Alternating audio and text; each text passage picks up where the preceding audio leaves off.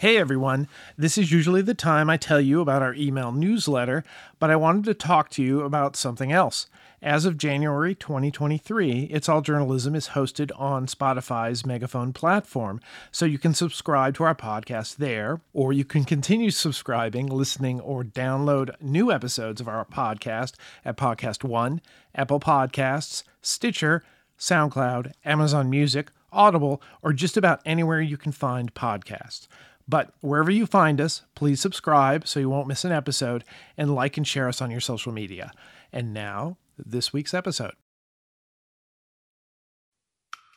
So when we say every company is a media company, we mean every company that operates a blog. There is so much potential there for them to create a newsroom in order to educate their audience about what they do. I've seen very smart journalists bristle when someone uses the word content to describe their work. But when newsrooms focus so much on delivering their stories to the right audience as soon as possible, it's easy to view that process as us just selling and delivering a widget rather than reporting the news. I'm Michael O'Connell. This is It's All Journalism. Alex Pan is one of the founders of Storipress, a new publishing platform from Australia that's being hailed as the alternative WordPress that's designed for publications and media. Sort of the love child of Squarespace, Trello, Google Docs, and Substack. Alex, welcome to It's All Journalism. Hey, Michael. Thank you so much for having me on. As we determined before we turn on the mics, you're actually not in Australia, but you're in Taiwan, traveling through Asia, I guess. So you're our first guest calling in from Taiwan, which I guess is a great accomplishment, but it shows that you're a world traveler. So anywho, why do we need an alternative to WordPress? What's wrong with WordPress? So basically, the idea for WordPress came to me when I saw a bunch of enterprise publishing companies working in agency land. And the cost to create one really enterprise content website is around 2 to 3 times more than the cost of creating an e-commerce website. Like, why is that the case, right? E-commerce, dynamic content, mostly static content, but still the cost to create a content website is so much more. Why is that? Well, it's because the architecture and ecosystem surrounding WordPress is really old. And whilst it costs like nothing to create like a simple blog, that's basically what WordPress is built for. The media ecosystem has really moved far along further than just a simple blog. Things like complex programmatic advertising, pre-bid, Google publisher tags, like support for multi-person workflows, optimizing for site speed. All of these above, it's all possible in WordPress, but it's very expensive. And that's because one company called Shopify has been spending the last 20 years developing beautiful tooling for developers, for e-commerce vendors to create an e-commerce store really easily, really cheaply, whereas there's been no similar investment on the media company side.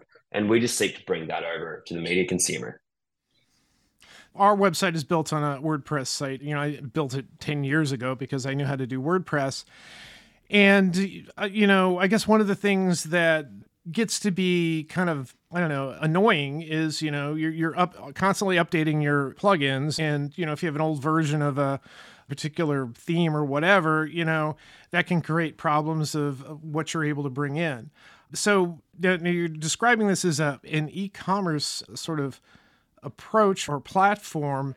How is it sort of different beyond just WordPress sort of giving you a blog that's broken up with plugins? So we see like media content as more than just, let's say, creating content and putting it online. There's like so much more that goes behind that. As you well know, you've worked in journalism for like 30 to 40 years.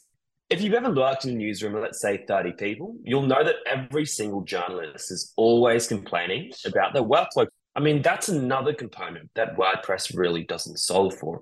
One article in a big publication maybe goes through 80 steps before going from idea all the way to it actually hitting a user's eyeballs. Now, why is that the case, right? 80 steps, that's nuts. If we had an integrated workflow solution in the CMS, we can bring that 80 steps down all the way down to 30 to 40. And by bringing it down to 30 and 40, you're effectively making your job twice as efficient. So it's not just getting content, and bring it online. There's a whole content production side of it things as well. And then there's the whole developer side of things as well. Like, what's your favorite publication that you've seen so far? Like your favorite theme rebrand You mean from like a print? to digital publication? Oh, geez. Digital publication. That's a good question because I don't spend a lot of time looking at other websites. I mean, certainly the Post I like, the New York Times, which makes me sound like a wonk. But much smaller sites, they're very blog-like that I like. Axios has become more of a newsletter type website. So real simple. I think we're getting to it, a place where readers, our audience, want a more simple experience online. I agree with you. But you say people wanted more experience, a more simple experience. But every single one of those mastheads, so Washington Post, New York Times, of course, these are big guys. You wouldn't be surprised that their enterprise software costs reaches in the tens of millions. But even Axios, they run on a platform called RebelMass. And that CMS alone costs upwards of $100,000 a year per month to run, right? So even Axios, with their extremely beautiful, simple layout, there's a lot of tiny things that you don't realize as a user.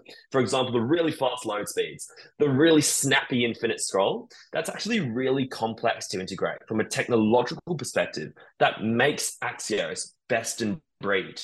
We try to bring that Axios experience and make it accessible to the layperson, people like yourself. Okay, so without getting too technical, I mean, let me go back to something you were talking about before. You did mention the workflow solution, and I did see your work, your demonstration that you had on it, and I think that's a really smart thing, bringing that into the CMS space. Being able to integrate the workflow that you already have established in your newsroom in one space. I know I've been in newsrooms where they have a WordPress site or they have their own site where what they do is, somebody will post a story and that story, then they send an email to somebody or a Slack message and then they go in. But there's no way to sort of, outside of going into looking at the CMS and looking at what stories are in the files, identifying which ones need to be read first or prioritized or moved around. So, I mean, certainly there's a place for improving workflow. So are you specifically pitching for newsrooms that are specifically working on WordPress, or is it just this is a solution where you can get something up online very quickly and design it to build a brand? Well, it's actually far more expansive than that, right? And you're going to love this as a journalist. So our whole idea around Storipress is that every single company is a media company. And why is that the case? It's because increasingly, if you just look outside of media for the moment in time, what you're saying is that commercial standard brands are placing a larger and larger importance on owned media. And why is that the case? You have stronger privacy laws like Apple GDPR, iPhone restricting ad efficacy. And then the flip side, the audience is getting really tired of advertising on other platforms. And you've seen other companies, for example, LogRocket. There's another company in Australia called Normal. And effectively, they're media companies that monetize through physical or software subscriptions. So when we say every company is a media company, we mean every company that operates a blog. There is so much potential there for them to create a newsroom in order to educate their audience about what they do. Now, a great example of this is an Australian company called Normal. Normal effectively is a sex education platform, right? Which monetizes their sex education platform by selling female dildos. And that's a very novel way of monetizing your media, right? Very, very novel, but it works. They're a very, very massive brand in Australia, but it illustrates the point that every company is a media company. Now, what am I trying to get to here? I'm trying to get to here is that Storipress really doesn't only operate for newsrooms. It also plugs into shops like Shopify and allows them to run their media operations more efficiently. We kind of see ourselves as a media OS for every single business because every single business is increasingly content-based. Okay, so let me unpack some of those things. All websites are commerce. I understand that perception. It's all about basically getting content online and delivering what it is the audience has come for, whether it's sex toys at Normal or whether it is, the breaking news of a particular town. At the same time, many news sites actually do have subscription model, like you said, but they also sell merchandise and they sell other things as well to sort of supplement what they're doing. So the way WordPress handles that is you just get a plugin, you put a store on your website, and that hopefully integrates with whatever particular design that you have. Yeah, I know you're describing this as for media and publications, and you're also saying that all websites are, like media sites. Are there any considerations for maybe needs that a newsroom might have, or areas of usage on their website that might be getting more priority compared to other ones? Or do you see them all as sort of executing the same functions, but calling it something different? We see, let's say you're an e-commerce site. Once you really double down on your media strategy, you eventually will sell subscriptions to your media. Let's say Normal, the sex toy company I was talking about just that. They eventually will sell subscriptions to their media. They eventually will implement some form of advertising on the media. And then at the end of the day, they've got paid subscriptions, they've got advertising, but they also sell dildos. What's the difference between Normal and a media company, right? They're the same. I think there are a lot of people that are going to listen to this podcast, and though they may be amused by the fact that you've brought up dildos twice, they aren't selling dildos. We're involved in a thing where we're disseminating news. I'm not saying what you're doing is wrong for us. I'm just saying, it sounds to me like, you've come to a concept. Everything's just a commerce site. And yes, everything is us pushing sort of content. But, the content we're pushing is stuff that needs to be reported and verified. Maybe we have a paywall, maybe we don't have a paywall. And from your perspective, that might be, we're just pushing another form of dildo, but we're not. We're actually producing content. So, when you get down to the granular level, we're all pushing out a product.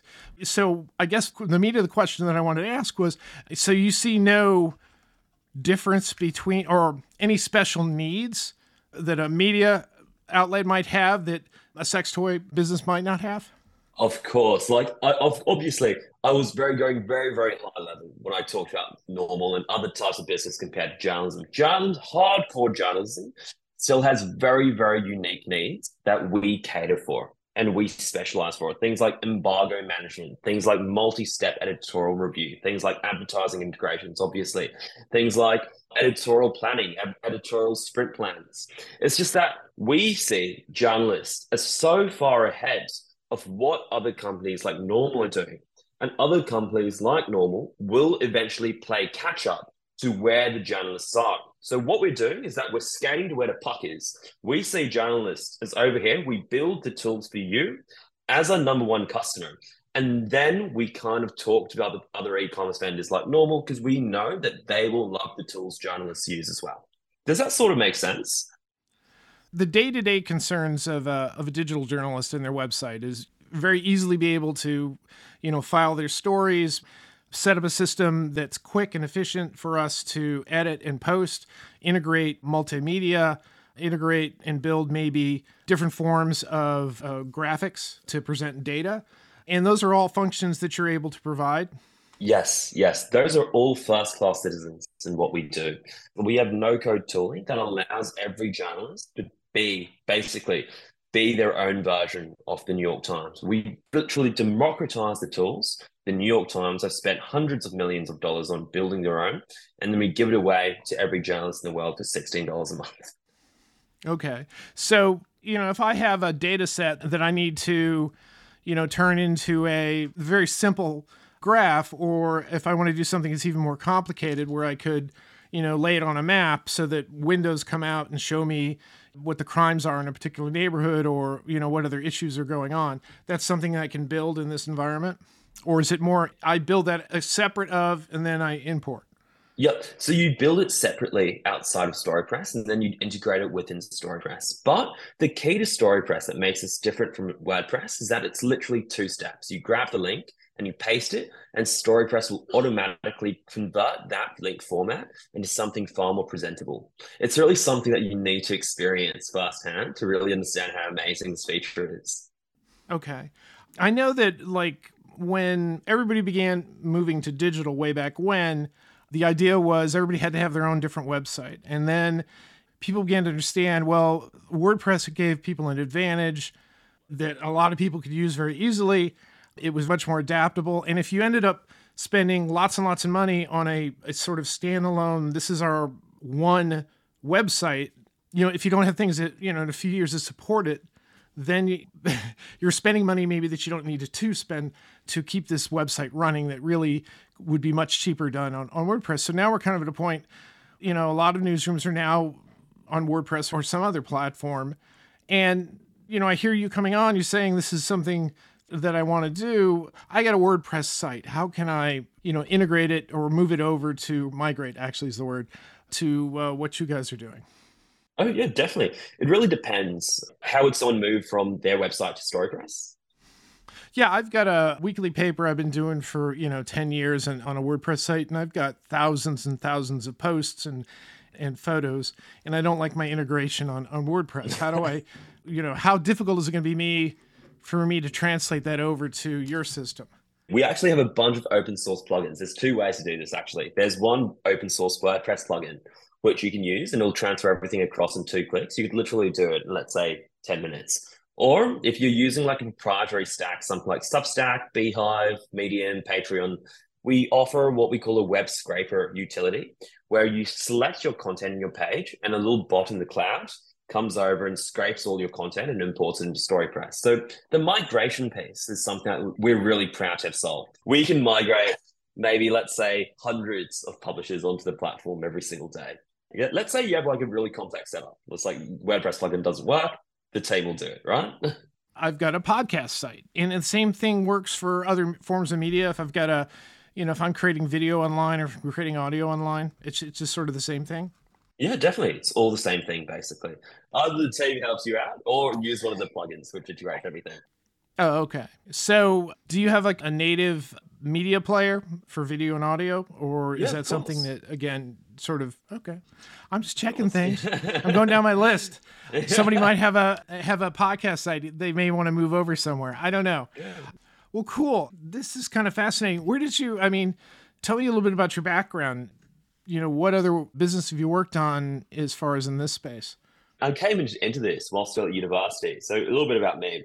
I grew up in New Zealand, and I was always madly obsessed about the media. Like, I remember one of my earliest high school memories, the MD of Saatchi & Saatchi, big advertising agency, came over to high school and told everyone should go into advertising, everyone should go into media.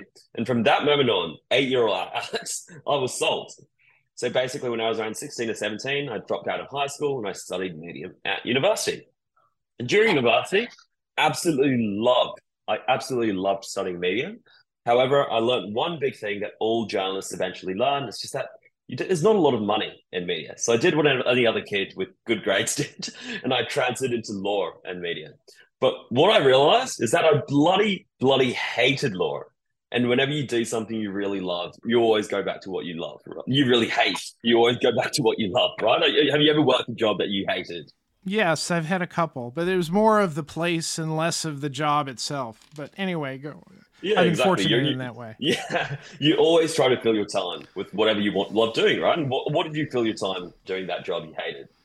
Doing the job that I hated, punching a clock, as it were, and just looking to the end of the day. That was the jobs that I hated are few and far between, but the ones that I disliked more had to do with, again, the place I was and less to do with the actual work. I would just put my nose down and do what I was supposed to do. So I don't know if that makes me different than you, but tell me, you moved from law into what? So basically I was doing law. I couldn't drop out of law at that time. And I hated law so much that I started like a student publication. Just because I hated law so much, I was like, I want to do something not law related. I want to do something that I love, that being media. Created a student publication, grew that to one of Australia and New Zealand's biggest student publications with 45 contributors across ANZ. And from there, I hit the pain point that Storipress tries to solve, that being creating a news site's really hard. And secondly, the bigger headache was that managing a content team across 2 continents is even bloody harder, right? It's like, why can't there be a platform that kind of just integrates both of these things? A great developer experience, you create a great content site, create a really modern content site like what Vox Media is doing, right? And having inbuilt content workflow tools. so that I don't have to spend twice my time as the editor-in-chief repeating work, copy and pasting thing from Excel, copy and pasting Google Docs into the CMS. So that started off a journey where I was like, how hard could this be? I'm just going to build a CMS from scratch. I don't know how to code, by the way. Went down the journey. I was like, I'm going to find a co-founder. No one wanted to be my co-founder because first they said there's no money in media. And secondly, they were like, you're 21 years old. I'm not going to work with you. And eventually, I found my way into finding my two co-founders, Kevin and David. We spent 2 years building the MVP. We attracted a little bit of venture capital, and we're about to launch next year in February. So that's the whole journey so far. Okay. So one thing I should have asked you before, I know that you said, you get these sites up, for $16 a month. Are you also hosting? Are you doing hosting? Yes, we're doing hosting, the whole gamut. Oh, okay. So if I had a small publication and I went to you and say, build me a website, or you just sort of give me the tools to build that website? We give you the tools to build your website. Oh, okay. So I I should know what I want going into it. I want to make sure that I have this, exactly. This, and this. Okay. But for larger enterprise customers, we also offer services where we also help you with implementation and best practice in terms of digital editorial design. Okay. How many customers do you have now? Yeah, we have over 900 sign-ups and we have around 20 active publications on us. So we're still very, very early, right? But when we launch in February, we're working with a couple of bigger ones right now. Okay. All right. This is really interesting. We don't often get a chance to talk on the technical side of websites. And I'm sure that a lot of people who are writing for news publications have something they dislike about the platform they're working on. There are things I like about WordPress. There are things I don't like about WordPress. Out of curiosity, what do you love about WordPress? What do I love about WordPress? I do like the ability to, I think the theme issue is kind of a double-edged sword, because on the one hand, I like the idea of being able to, swap out a different theme, provided my site isn't so complex, and just sort of get a different feel. I like the freedom of that. I like the freedom of the fact that you've got lots of different creative people who are looking and giving you different options.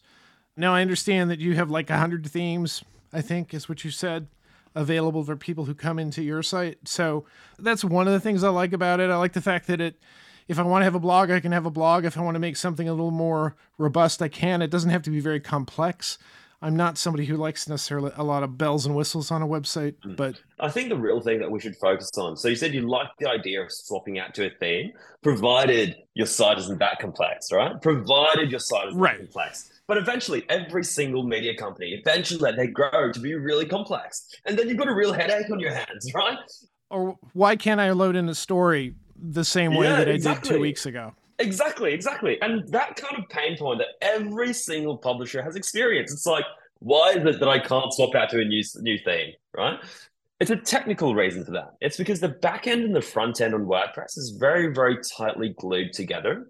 And when you architect a web app like that, it makes moving around different bits and pieces really hard. Once you kind of set in stone, you're set in stone WordPress, and change anything kind of tends to fall apart.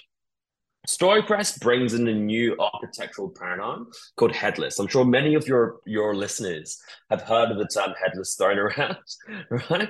We bring it to publishers and we make headless really, really easy for publishers so that these pain points that you just talked about, for example, you like the idea of swapping out to a different theme, provided the site isn't complex. You never need to worry about how complex your site is on WordPress. You have that limitless scalability, limitless flexibility without having to care about backwards compatibility. That's probably my chief annoying point. I mean, other things, are little things that are actually easy fixes, but because we've been at a point where we've been needing to update our website for a while, so we're looking for different solutions. So this might be something that we explore with our website. We will see. Anyway, good luck on your launch in February. Thank you for coming on the podcast. This is really kind of interesting. I said we don't usually get into the back end as much as we should, but since this is all the playground that we all play in, this is something let's try to find solutions to fix some of the frustrations that we have. Alex, thanks for coming on the podcast. Thank you so much, Michael. Pleasure.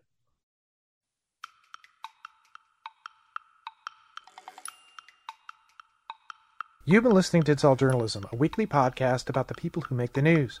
You can find out more about us and download past episodes at itsalljournalism.com. While you're visiting our website, sign up for the It's All Journalism newsletter. You'll get all the latest info about our podcast, including episode notes and news about live events and upcoming interviews. Go to itsalljournalism.com to subscribe. Speaking of subscribing, you can subscribe to our podcast on Apple Podcasts, Podcast One, Spotify, SoundCloud, Google Play, and pretty much anywhere good podcasts are found. If you'd like to help us grow our podcast, like and share our episodes on social media. Look for us on Facebook, Instagram, and Twitter. It takes a lot of people to create an episode of It's All Journalism. Nicole Grisco produced this episode, Amber Healy wrote our web content, Nick Dupre wrote our theme music, Lamia Brust helped with our booking, Steph Thomas is our social media manager, and I'm your host, Michael O'Connell. Thanks for listening.